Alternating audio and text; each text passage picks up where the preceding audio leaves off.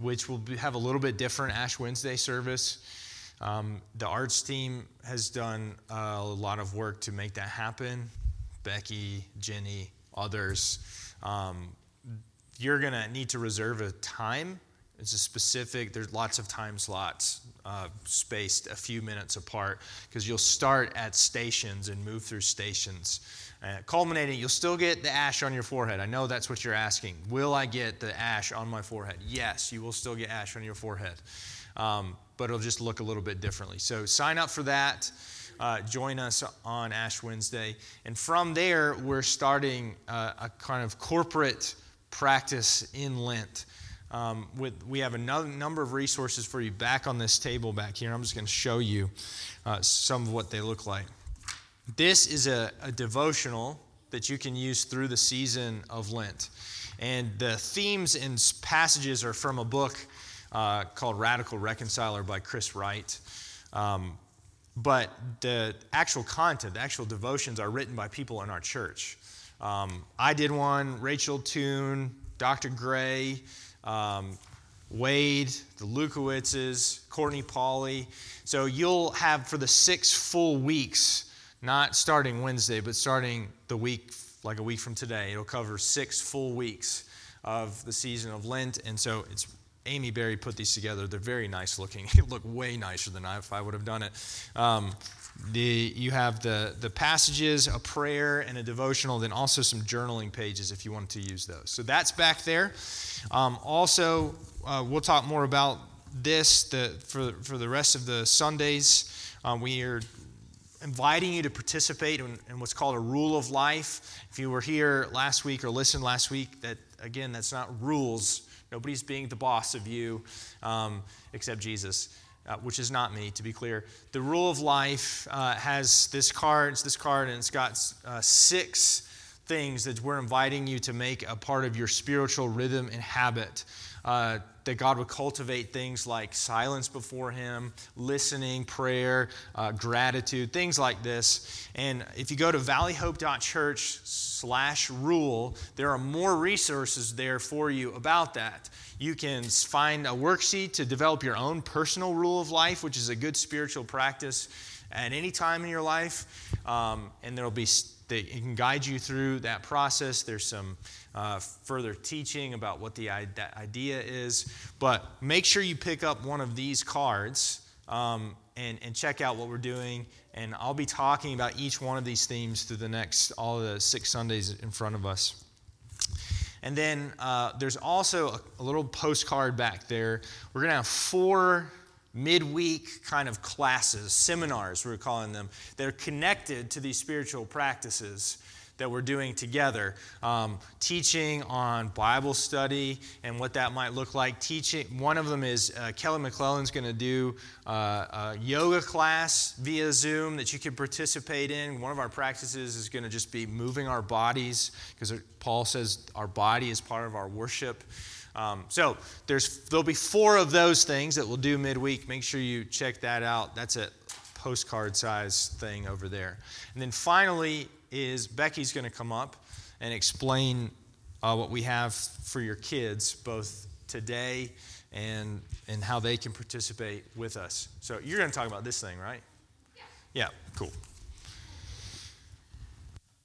Hello, I am Becky, the Children's Director, for those of you who don't know me. And so we want our kids, so kids listen up, to practice also in this rule of life. It's a little bit simpler than what is on the other cards for the adults, but it's easy tasks that kids can practice what we're learning each week. And so each week also during the service, we're going to pass out crafts. You should have gotten one already if you were a kid. If you're in the fellowship hall, they're on the back table. And it's just a worksheet that has some prayer hands and some crayons. Each week it'll be different. But it's for the kids to be able to listen in to what we're learning and be able to practice that in their own life, because you can have a relationship with the Lord your whole entire life. And so this week it's prayer hands, and so what I would like you kids to do is on each finger, write a name of someone you want to be praying for this week. If you don't know how to write their name, you can just draw a picture of them, and you can put it by your bedside or on a mirror or somewhere you remember that you can pray for them every day. And so like this week, our prayer thing says, every day start the day in prayer. So pray for these people in the morning. You don't have to pray for them each single one every single day, but you could take one person and pray for them each morning. And so that's what you'll be doing this week, kids. And each week I'll come up and explain what the craft is and how it relates to our rule of life. So, yep, thank you. Becky is going to be here every week. The craft is not just to like another piece of paper for your kid to draw on. It's meant for you to connect, hopefully, what you're doing in your life and bring your kids and incorporate it into their life. So whatever that looks like for your child, maybe your child can actually write names in that finger. I don't think Hope will be doing that for my child, youngest child, but maybe it'll be an awesome drawing. I can't wait to see that. Hope, did you hear that? You got to draw somebody in the fingers, okay? Draw somebody as best you can. That'll be great. All right, let me read our passages for this morning. This morning we're going to be talking about this first principle of our rule of life, which is that we start the day in quiet prayer and reading of Scripture. So I'm going to read from the Old Testament and a psalm and from the Gospel of Mark. Start in the book of Deuteronomy, chapter 6.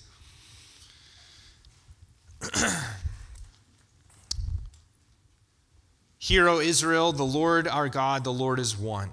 You shall love the Lord your God with all your heart, with all your soul, and with all your might. And these words that I command you today shall be on your heart. You shall teach them diligently to your children, shall talk of them when you sit in your house and when you walk by the way, and when you lie down and when you rise. You shall bind them as a sign on your hand, and they shall be as frontlets between your eyes. You shall write them on the doorposts of your house and on your gates. And when the Lord your God brings you into the land that he swore to your fathers, to Abraham, to Isaac, and to Jacob, to give you, with great and good cities that you did not build, and houses full of all good things that you did not fill, and cisterns that you did not dig, and vineyards and olive trees that you did not plant. And when you eat and are full, then take care, lest you forget the Lord, who brought you out of the land of Egypt, out of the house of slavery. It is the Lord your God you shall fear. Him you shall serve, and by his name you shall swear. You shall not go after other gods, the gods of the peoples who are around you. For the Lord your God in your midst is a jealous God, lest the anger of the Lord your God be kindled against you, and he destroy you from off the face of the earth. Psalm chapter 1, very first psalm. The psalmist writes, Blessed is the man who walks not in the counsel of the wicked, nor stands in the way of sinners, nor sits in the seat of scoffers, but his delight is in the law of the Lord.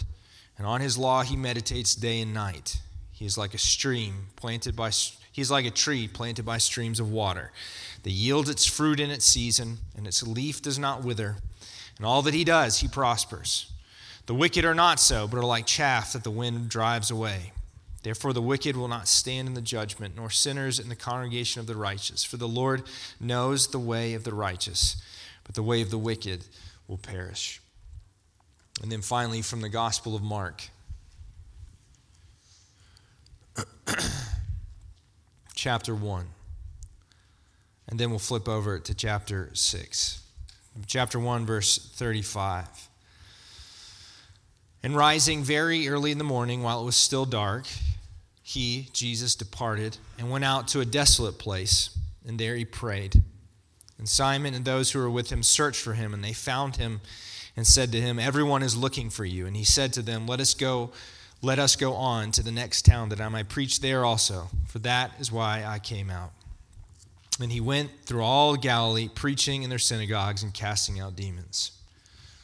And then from chapter 6, verse 30. The apostles returned to Jesus and told him all that they had done and taught. And he said to them, Come away by yourselves to a desolate place and rest a while. For many were coming and going, and they had no leisure even to eat. and they went away in the boat to a desolate place by themselves. Father, we thank you for your word. God, we pray that we'd be listeners of the word, that we'd be hearers and we'd be doers. God, would you please open our hearts, open our eyes, help us to love you, help us to stay with you. Amen. So we're inviting you to participate in a rule of life. Not that we're laying down rules for you, but just like a ruler it's not a rule for your life. A ruler measures things, it keeps things straight. It's that kind of rule. And in this rule of life that we're talking about together, what we're saying is that the people of God need this thing. We need to be people, first and foremost, who retreat alone with God to pray and to listen to his scriptures. And that is a guiding principle in our life. It holds us true. It keeps us on the way that is straight. So that is a good ruler to have laid against the boundaries of our life together. And so what we're talking about and why we're bringing our children into this, while we're inviting you to do this, is that what we want you to see and to believe and to understand is that Christian life, following Jesus, is not a matter of coming to church once a week. It's not just that. That it is following Jesus actively and participating in the life that God has with you is far more significant than that. And I think most people in churches, evangelical churches like ours, they understand that. They would nod their head to that. And probably the most clear application of that commitment is like your ethics. You should be a good person, which is true. The Bible has a lot to say about the kind of person that you should be and what you should do with the various parts of your life. But what we want to be careful to also make clear is that actively following Jesus is also not just a once a week thing. That actively living a life with God requires participation with him in the totality of our life. And what we want our children to grow up seeing, what we want our kids to hear and to see, is that God does not just want for them a once a week meeting, believing the right ideas, and being a good person. And if Christian life gets totally reduced down to those things, I think that what our kids will see and what we are seeing our children see is that is not enough. A great many children, young people, are walking away from the faith because Christian life has been reduced down to believing the right things in their mind, going to a boring meeting once a week, and trying to be a moral person. And that is a totally unappealing sale in the world that we live in. And so people have tried in various ways to address that. To say, well, let's make our Sunday service more fun and entertaining. That will make people come and want to stay here because once a week they'll get to go to a cooler show. And I'm sorry, but no matter how cool your show is on Sunday, if it's still a once a week show, it's not cool enough. And any concert that any of our kids could go to, that you and I could go to, is still going to be cooler. And that doesn't work. It hasn't worked for the decades that churches have tried it. Just making your once a week experience cooler, that does not work. And if it's just holding the right ideas in your brain, which is very important, when you live in a world that is constantly feeding you more information and more ideas that are also appealing, your options are either just make the ideas in your brain sharper and better, or you have to acknowledge that smart people exist elsewhere. And so people will say, that's not holding them either. So what do? Do we crank down on the lever of morality And that's a way that a lot of churches have approached this is you should fear being a bad person. God wants you to be a good person. You should be afraid of being a bad person. And what is that doing? Producing kids, adults who mostly associate the church, Jesus, with fear and shame. And that's not working either. The missing piece, I would say, that can maybe knit some of these other ideas together is the understanding that following Jesus is something that consumes your entire life. It is not just a meeting that we go to once a week. It is not just dictating how the behaviors that we live towards other people and think in our hearts and our minds. It is not just holding right ideas in our mind. All of those things important. But actively engaging with God is something that bears on our everyday life because we were made to rest with Him. Last week we read the Gospel of John and we heard Jesus say, "Stay with me. Stay with me." And what I want you to see in these scriptures is that it requires constant attention to actually stay with God. The book of Deuteronomy is supremely concerned with this question that Israelites are about to enter the promised land and they are about to have success and they're going to be busy having success conquering the promised land. And one of the major themes of the book of Deuteronomy is do not forget. Remember, remember, remember. And you could hear it in the passage that we read in Deuteronomy 6. There's this prayer that Israel is supposed to pray again and again. Hear, O Israel, the Lord our God, the Lord is one. They pray this thing. They're supposed to, every day, they're supposed to pray the Shema. This constant confession, we have one God.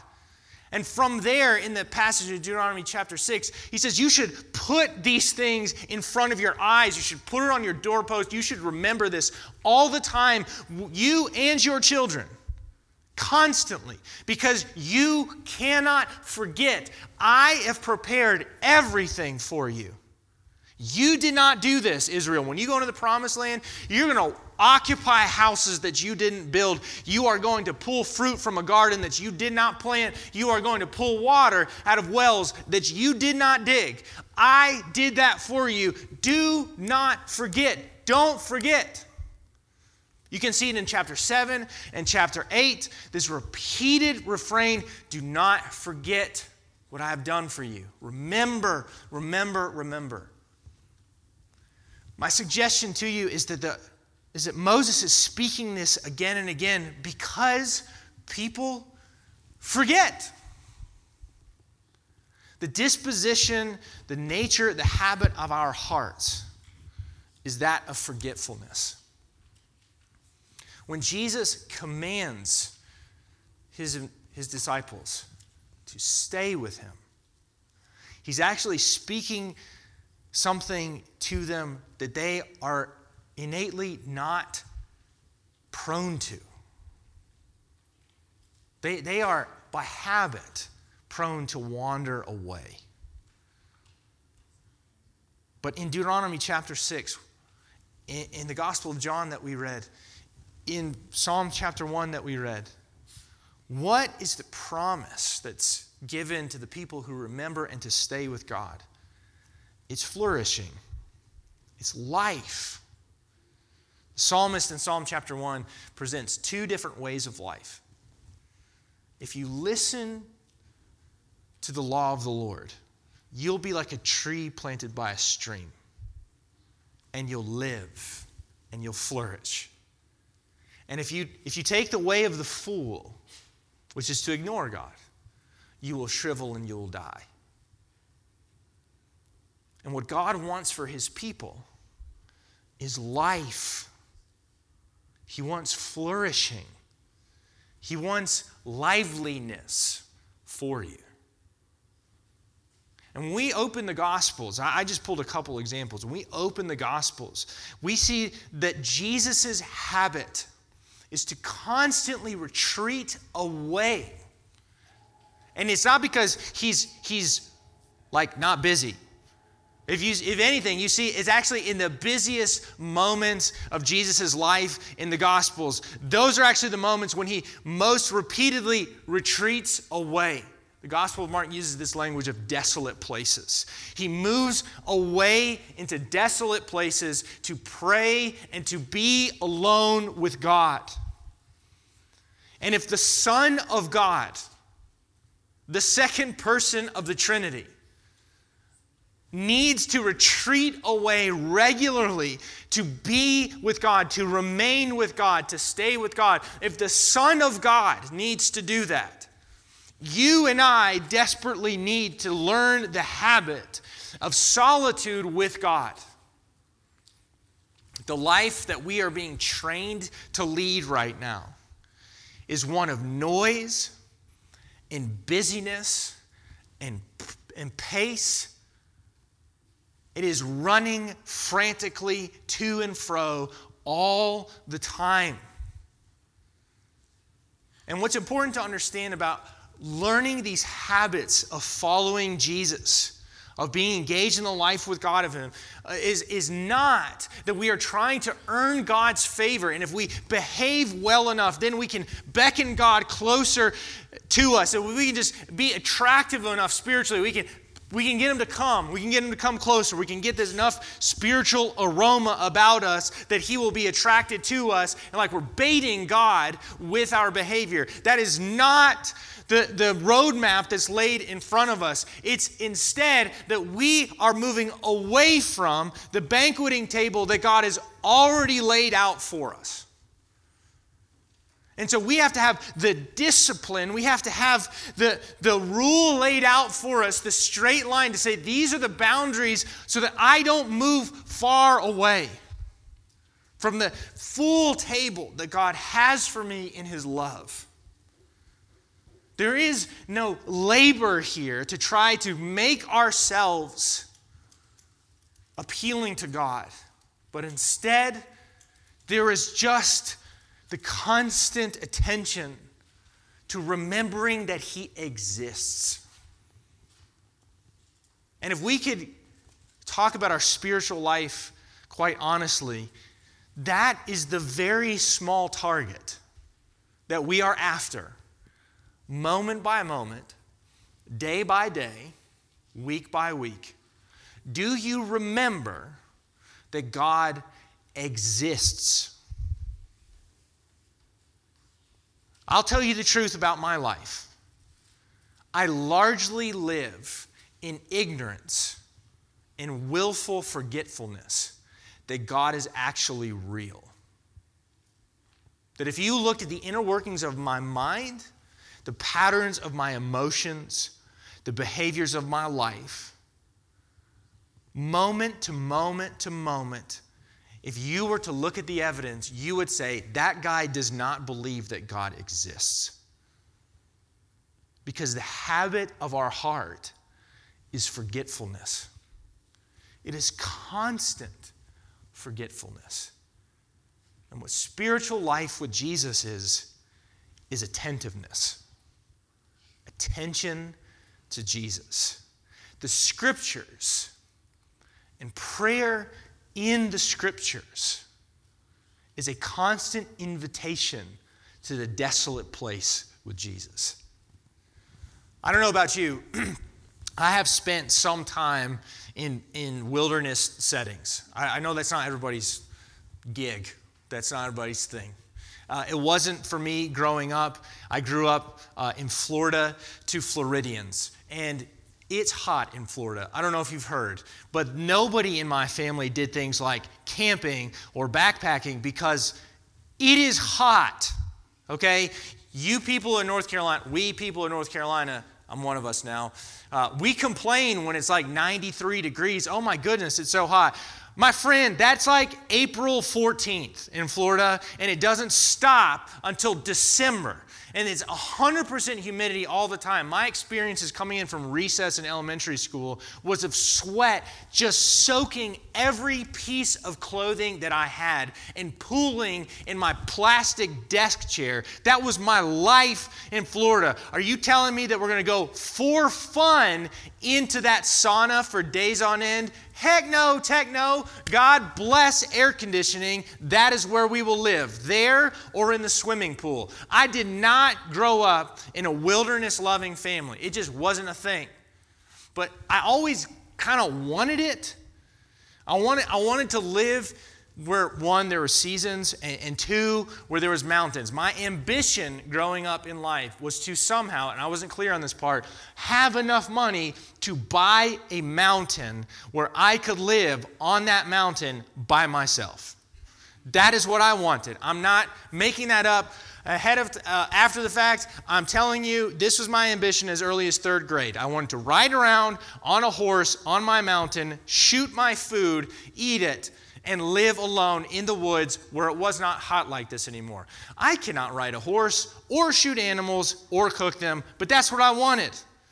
As I came here, I came to a place where there's mountains and there's seasons. And I met people who didn't just hang out in air conditioning all the time. I took college classes where I could go spend the night in the woods. So on multiple occasions in my life, I've spent weeks out in the wilderness doing backpacking trips. You are very close to wilderness, and you can forget that. But if you go up into Montreat, if you go up on the Parkway and you walk for like an hour, you're there. Okay? You're in designated wilderness. What's so powerful and important about wilderness is that you see that closeness and you go out to the wilderness that is just right outside your doorstep. And it's exhilarating and intimidating to realize I am very close to dying. Now, if you know what you're doing, you won't die. You should do it. You're not going to die, probably. But you could. When a storm rolls in and you're on a backpacking trip and you're on top of a ridge, you are very aware, I could die up here. The thunder and lightning is very close to my brain, and I could die. And there's no roof for me to go run under. There's just the stuff that's on my back, and there's my legs. And I need to figure this out. When you are thirsty in the wilderness, you are aware that there is no faucet anywhere. You have to go to the place where there is water. And you have to treat the water appropriately because the wilderness is also in the water and could kill you from the inside, possibly. Everything takes on weight and meaning because you realize that your life is fragile. We live under the illusion that our lives are thick and strong and concrete. But when you get into the wilderness tells you the truth about yourself, which is that you are tiny and clueless. And you could so easily snap. The fragility of your life is on display. And what I want to invite you to see is the Scriptures and a life of prayer is that kind of experience. That when the Scriptures and when prayer ceases to get off of your list, is like, I just need to be a good person to hold the right ideas in my head. I need to just check this off my thing. But if you actually engage the Scriptures and you engage in prayer, you are invited into the wilderness and the desolate place that is life with God. Because when you remember that God exists and that you stand before God as the unbounded, infinite, and majestic creator of the universe, you can feel every feature of your smallness and the hidden things of your life start to leach to the surface. The wilderness of God's presence draws that out of you. And this explains the difficulty that we have in prayer and in reading of Scripture. And I was reading in Jeremiah, I think it was 41, and the whole chapter was about some dude getting murdered. And I did not encounter Jeremiah chapter 41 and say, this is rich. This speaks to me. I don't know what it was saying. But when we come to the scriptures and we don't know what it's doing, a lot of times we are experiencing the disorientation of the wilderness of God. And sometimes the value of reading Scripture and engaging with God in Scripture in the mornings before your day starts is to be disoriented in the presence of God and to simply say, I can't even understand this. But you're here and this is your word. And you have the right, you have the authority, and I am making the space in my life for you to do whatever you want in me with this. And you feel the smallness of your existence before God. Prayer, a life of prayer, is not about you and I figuring out the formula to get God to do what we want. That is not the purpose. It is not the effect of prayer. Prayer is to stand before God and to learn to pray the thing that Jesus taught us to pray. You do your will here as if this place was heaven. Do that in my life. And yes, I know that you love me and you can tell me that you're trustworthy and I can tell you everything that I want in my life, but I am standing in the wildness of God and saying, you are free to do with me what you will. And when you habitually do these things in prayer and in reading of Scripture, that thing just kind of washes over you again and again over the lifetime that you spend in these desolate places with God, and you are nourished by God's bigness. And what's happening is you're being trained habitually to stand in these moments of your life that you don't even understand and to look to God. And so when you hear Deuteronomy say, do not forget, this helps us remember. So when I experience disorienting moments in my everyday, hopefully over a lifetime what I'm being taught is to turn my heart to God and to say, what is going on? What are you doing? Help me. I'm so small and so frail. And let me put this to you. A life with God that transcends just ideas in your brain, trying to be a moral person, coming to a meeting once a week, but instead actually invites you into wilderness experience in the quietness of your house and the ordinary rhythms of your day. That is a life that pushes back against the frantic noise of this world.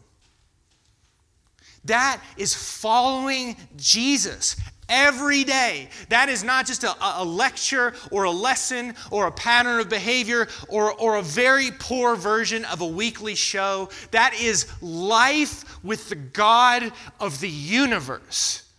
And that thing holds power, and that thing holds depth and richness and vitality. And so what God wants for you becomes all the more believable. God wants me to stay at the banquet table of His love all the time. When I encounter Him, I only believe it all the more. He wants me to stay at the banquet table of His love. The table is set. The feast is full.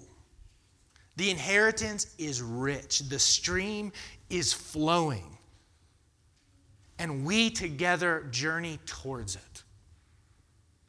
And when we wander away every 5 minutes, we have the pleasure and the joy of saying to God, I'm so distracted. Help me come back to you. Help me come back to you. As someone said, to return to God 1,000 times over is a pleasure, not a shame. I don't know what this looks like for you in your life. Maybe you need to read one verse of Scripture and start by spending 5 minutes in prayer. If you're starting with a 0, do not try to read a third of the book of Psalms in one morning. I do not advise that to you. Start with a verse or a psalm to meditate on and spend 5 minutes in the wilderness of God's presence. Take baby steps and find that God is not there standing over you as a disapproving father saying you should do better, but is instead saying to you, welcome to the table. Stay with me every moment that you can. I will give you rest in life. And when you wander, come back and stay again. Let me pray for us. Lord Jesus, we are people prone to disobey the command in Deuteronomy. We are people prone to forget and to wander. And Jesus, I pray that you'd help us. You would bring us into this thing, this liveliness, this vitality that is following you. And Father, we confess we are so easily distracted. Our hearts wander all the time. Our minds wander. I pray that you would help us. I pray that you would make this thing, following you, more than a church thing, more than just being a good person, more than just holding the right ideas. God, I pray that this would invade our hearts and that you would seize a hold of us and that throughout our day we would remember who you are. We'd remember your existence, your closeness, your nearness, and what you've done for us. God, we have the attention of a fruit fly. Help us and our tiny little minds and cold hearts to constantly return and to find you ever waiting for us, setting the table for feasting, that we might feast on your love. Thank you for this, Jesus. Amen.